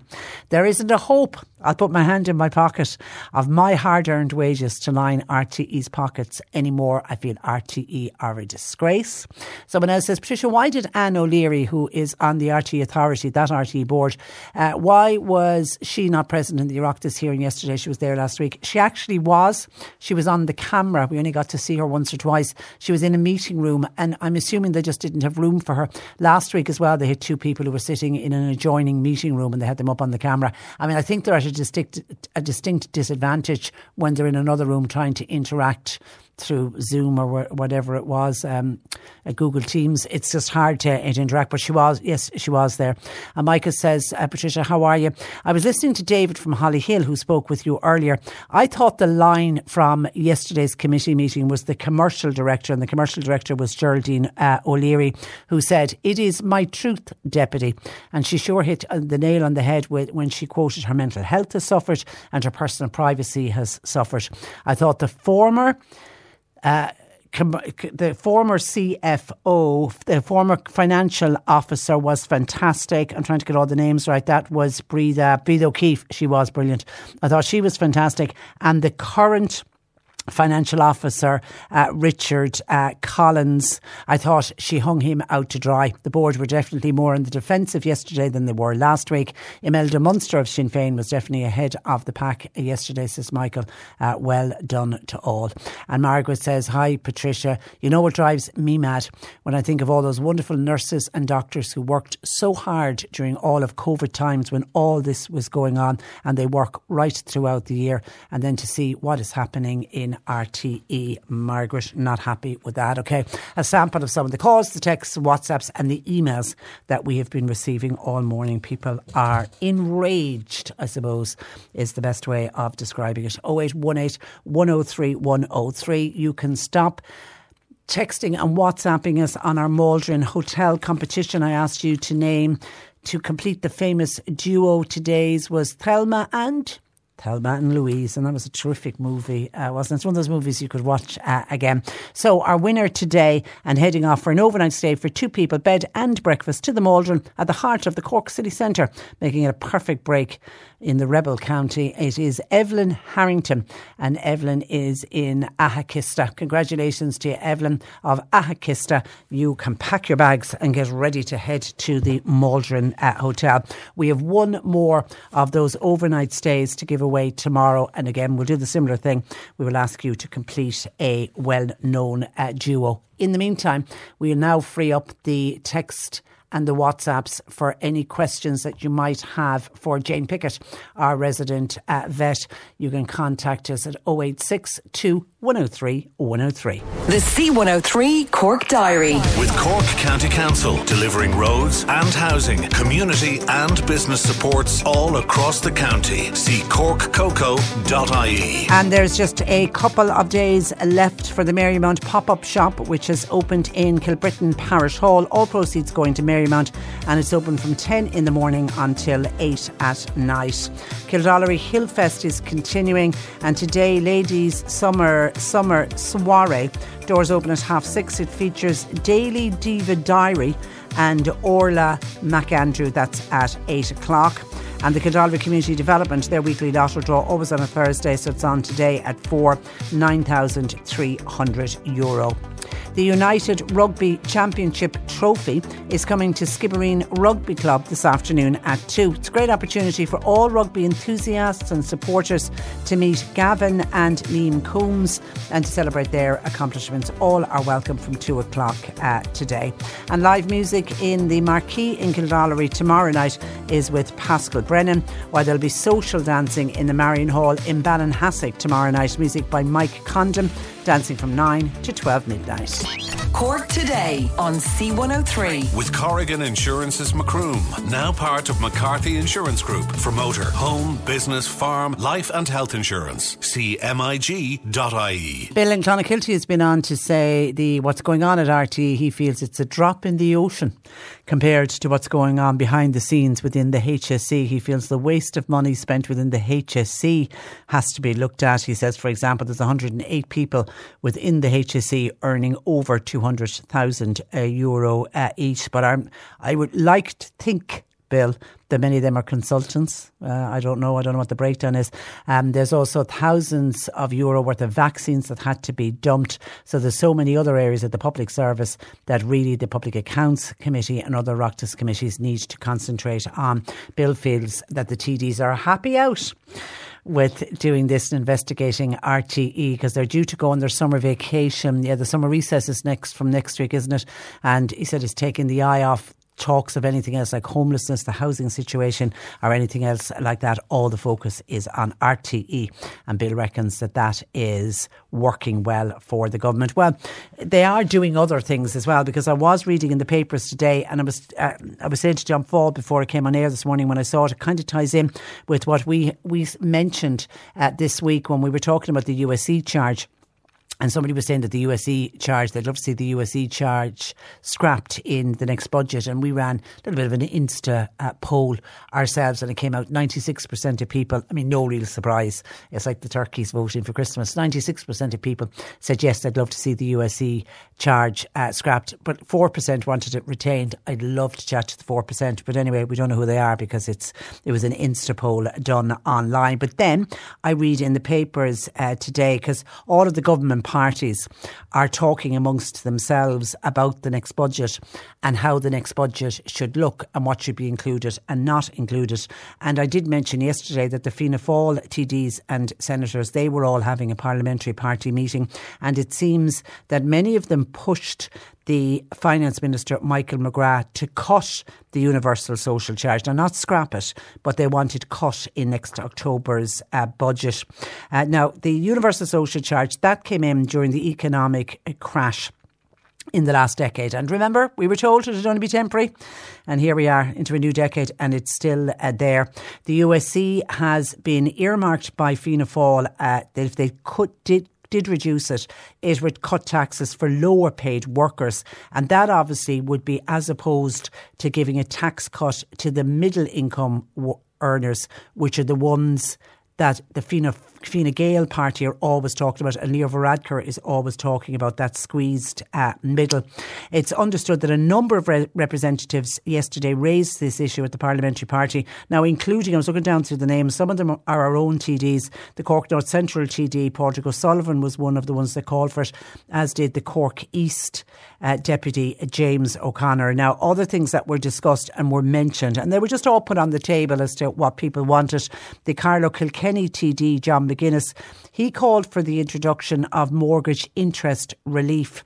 And he's saying particularly aimed at the large number of homeowners who now have mortgages, which through no fault of their own, are now owned by vulture funds, and they're paying more than anyone else. And many of them are paying more than 7% interest rate. And it was good to see again one of our own call. The call was echoed by Deputy Andreas Moynihan, the Cork North West Fianna Fáil Dáil Deputy. He also went on to call for free travel to be extended to people who have epilepsy and who have lost their driving licence. And I think that's not a bad one on behalf of Andreas, because I would have heard and I would have known people over the years who, developed epilepsy as adults. And of course, once you develop epilepsy, you can't drive a car. I think you've got to be a year free without an epileptic seizure before you get your driving licence back, and that can be really tough on people. So maybe for that cohort of people, give them free travel, so at least that they can travel around on buses and trains. Also, a lot of the Dublin, no surprise, the Dublin TDs, they were looking for a significant increase in the €500 rent tax credit. Some of them were saying that it should be doubled or even tripled. Now, that would be of good news for anyone renting around the country, but particularly applicable to people in Dublin, because we know in Dublin they are paying huge rents. Now, Minister for Finance, Michael McGrath, sat and listened to what all of his fellow TDs and senators had to say, and he told his party colleagues, according to the papers today, that he would bring in a fair and a progressive tax package. But he said he has to mind the economy. And speaking to the media ahead of the meeting, the Taoiseach leader of Fianna Fáil, Micheál Martin, he said that the upcoming budget needed to be fair and it needed to reflect the needs and the concerns of all of the Irish people. So they're trying to be as fair as possible. But there was also a Fine Gael parliamentary party meeting last night, and seemingly at that, the Taoiseach Leo Varadkar said the country can have a good tax package in the budget for 2024 that will get announced in August. They're saying what they've set aside for the tax side of it is 1.1 billion. And he once again reiterated that all workers should benefit, but the focus he still feels should be on the middle income workers and the so-called squeezed middle.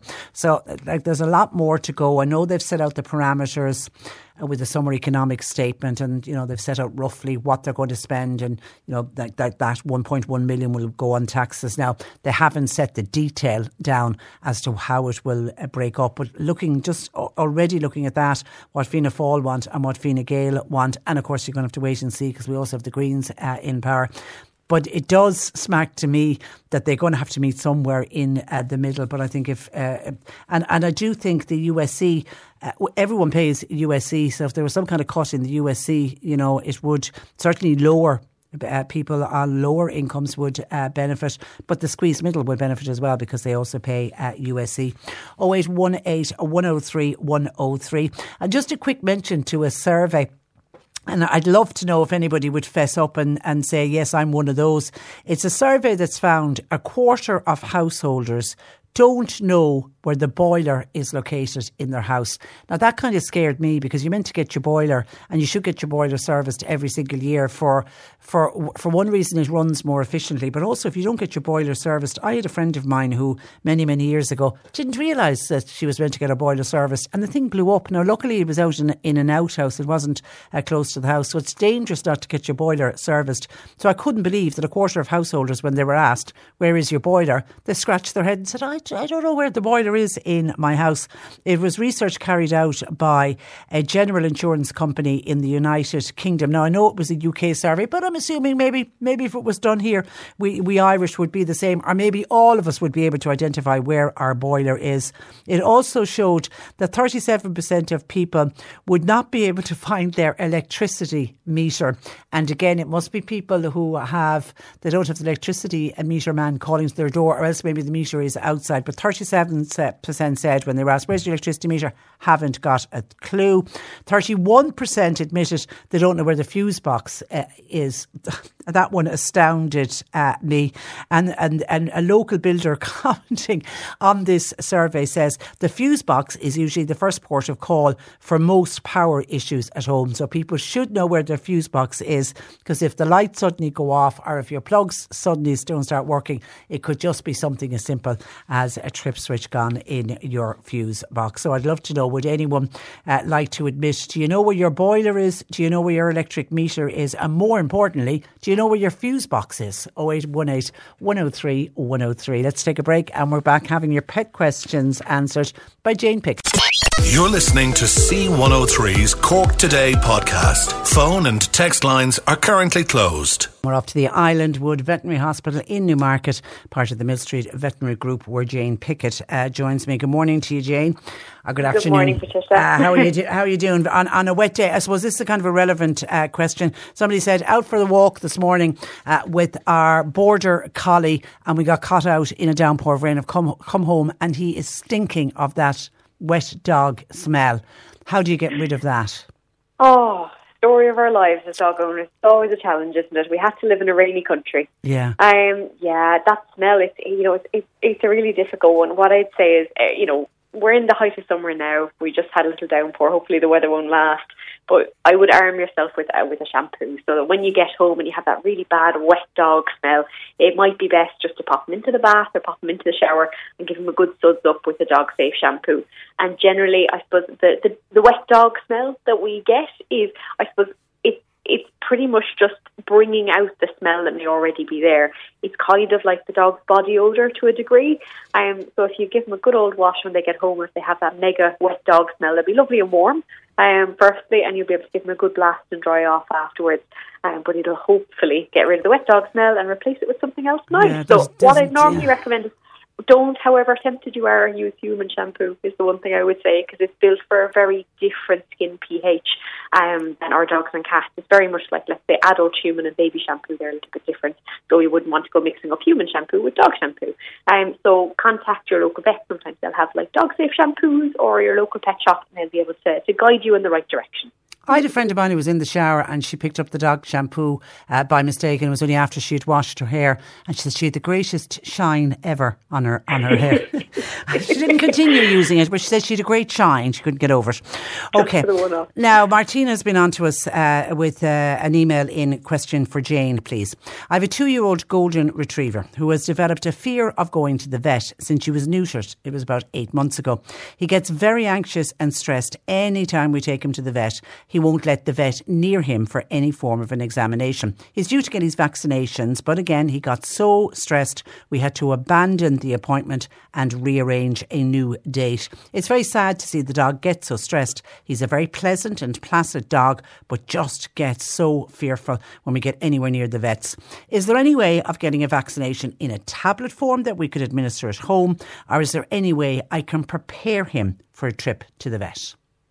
Okay. Oh, it breaks my heart to hear this because, you know, the patients that we see generally as vets, we have the privilege of seeing happy patients running through the door a lot of the time for the preventative visits, but we do generally have a few on our books. Every practice has that are really nervous to come in. And sometimes that'll have happened after they've been ill for a period and been hospitalised, for example, and they kind of associate that feeling of not feeling so well with being in the building and having vets and nurses around them. Or it can happen after a surgery, for example. Because, you know, it's a big day out, having a neutering surgery for a young dog. So it's a lot of new experiences they may not have had before. And it also, can I say, shows what a great memory they have. They do have a really great memory, and they're very clever at these things. They can know you're leaving for the vet before you even leave the house a lot of the time, I think. I think really what we need to try and do is replace some of those kind of feelings of fear and anxiety that your pet has with happier ones. And that's probably not going to happen all of a sudden. It sounds like your vet did a really brilliant job trying to, you know, put them at ease and, you know, do as much as they could, but to not push it too far. And, you know, obviously we need to get his vaccinations done to keep him protected from all the serious diseases that guards against, but balancing that with not making his fear and anxiety worse. What I would say is have a chat to your vet. They're probably well aware that he's a bit worried inside the building now, given your previous experience. But have a chat to them about whether they do happy visits or something like that. So let's say, for example, in our practice, we sometimes have pets that are nervous, anxious, fearful, come in for a little scheduled visit with a nurse or a vet, and we're not going to do anything medical. We'll just have them in, have them walk around the consult room, maybe stand up on the examination table, have some treats, a little pat or rub, be told they're the best boy or girl in the world, and then they'll go home again. And sometimes we'll do that a number of times in a row. It's usually quick, and most practices, if you ask, will facilitate something like that. And that can, over time, take away a little bit of the fear associated with being in the building, being in that environment, being around those smells again. And slowly you'll be able to work up to having a bit of an examination done and then hopefully get back to normal again. What I will say is, though, if your pet is really, really fearful, have a chat to your vet about it, because there are medications that we can give pets sometimes in advance of them coming to the clinic. Now, this is not appropriate in every single situation, and your own vet, knowing your situation and your pet, is going to be the best person to advise you on whether that's suitable or not. But there are some calming medications, not necessarily sedatives, but they can take away a bit of the anxiety that sometimes we would prescribe for patients who are particularly fearful and, let's say, have a procedure that they need doing that's in their best interest, but, you know, is a bit time sensitive. So have a chat with your vet, but I'd say try and prioritise the happy visits, maybe bringing them in once in a while, but make sure you work closely with your practice to make sure it's a time that they can facilitate or a service that they can do. But best of luck. I think it may just take a little bit of time to get back on track. Somebody says, could you go into the vet's practice and just buy the vaccination and administer it yourself? No, I wouldn't recommend that. So unfortunately the vaccinations, they are prescription only. And I think the important thing is a lot more happens at a vaccination appointment than just giving the vaccination. So it's their annual health exam. It's a although checkup. you or I may not visit the doctor once a year for an annual health checkup, we can tell somebody if we don't feel well. We can tell somebody if there's something going on. Whereas our pets, unfortunately, they don't have that voice. They don't have that privilege. So it's really, the annual visit is really super essential from a health point of view, never mind the vaccine, although that's important in its own right, to make sure that we're picking up on the early signs of any problem so that we can get ahead of them and get out there and for with treatment or management if it needs be. So it's really important to come in for your vaccinations to your vet. And unfortunately, vaccines, let's say the annual vaccine that we all know and love that prevents the major serious diseases, is only available in the needle vaccination. There are other vaccinations out there that do different things, like the canine cough vaccine, and sometimes they can be given orally, but they are very different and protect against very different diseases. So unfortunately, no, an injection is essential. You have to go in, you have to bring the dog in, unfortunately. My Jack Russell says another listener is up to date with all of the vaccinations, etc. He seems to be eating at his paws and scratching a lot. Is there anything I could do? No, bless him. I think he sounds like he's itchy, to be honest. So biting at the feet is kind of the equivalent of us itching the easiest part of our body to get to, because their paws are right there in front of them. So if they're generally itchy on their body, sometimes we'll notice that they'll bite their feet, but they might be itchy all over. Just that's the bit that they can get to easily. I would suspect that it could be something really common. So it could just be, I suppose, parasites are top of the list sometimes. Sometimes we can have allergies, something out in the environment. A lot of us have hay fever around this time of year. Dogs don't exactly get hay fever, but they can get allergies to different kinds of or let's say different kinds of allergens out in the environment to do with plants. Or it could be something like a bacterial overgrowth or a yeast overgrowth. The really important thing is there's a number of different things that could be going on. Many of them are very, very manageable. It's really important to take your pet now before it gets any worse to the vet so that they can assess the situation and maybe do a little bit of testing. Sometimes it's quite common that vets will take a little sample of, let's say, in between the toes with a little bit of tape to look at under a microscope, for example. Every vet does it a little bit differently, but there are ways and means that we have to getting to the bottom of the situation and helping your pet get rid of that itch, because it's really quality of life. Nobody likes seeing their pet have a really, I suppose, stressful, distressing itch that they can't quite get to. So it's really important just to make sure they're comfy and get them some help for that. Well, we all know ourselves, if you have an itch, you nearly go mad with it. It's shocking. Somebody said on that poor dog with the phobia to the vet, bringing the dog in several times to get acquainted and established is a fantastic idea before treatment. Well done to Jane on that advice. And a Bantry listener says, could you please ask Jane any tips on introducing a new puppy to an older dog?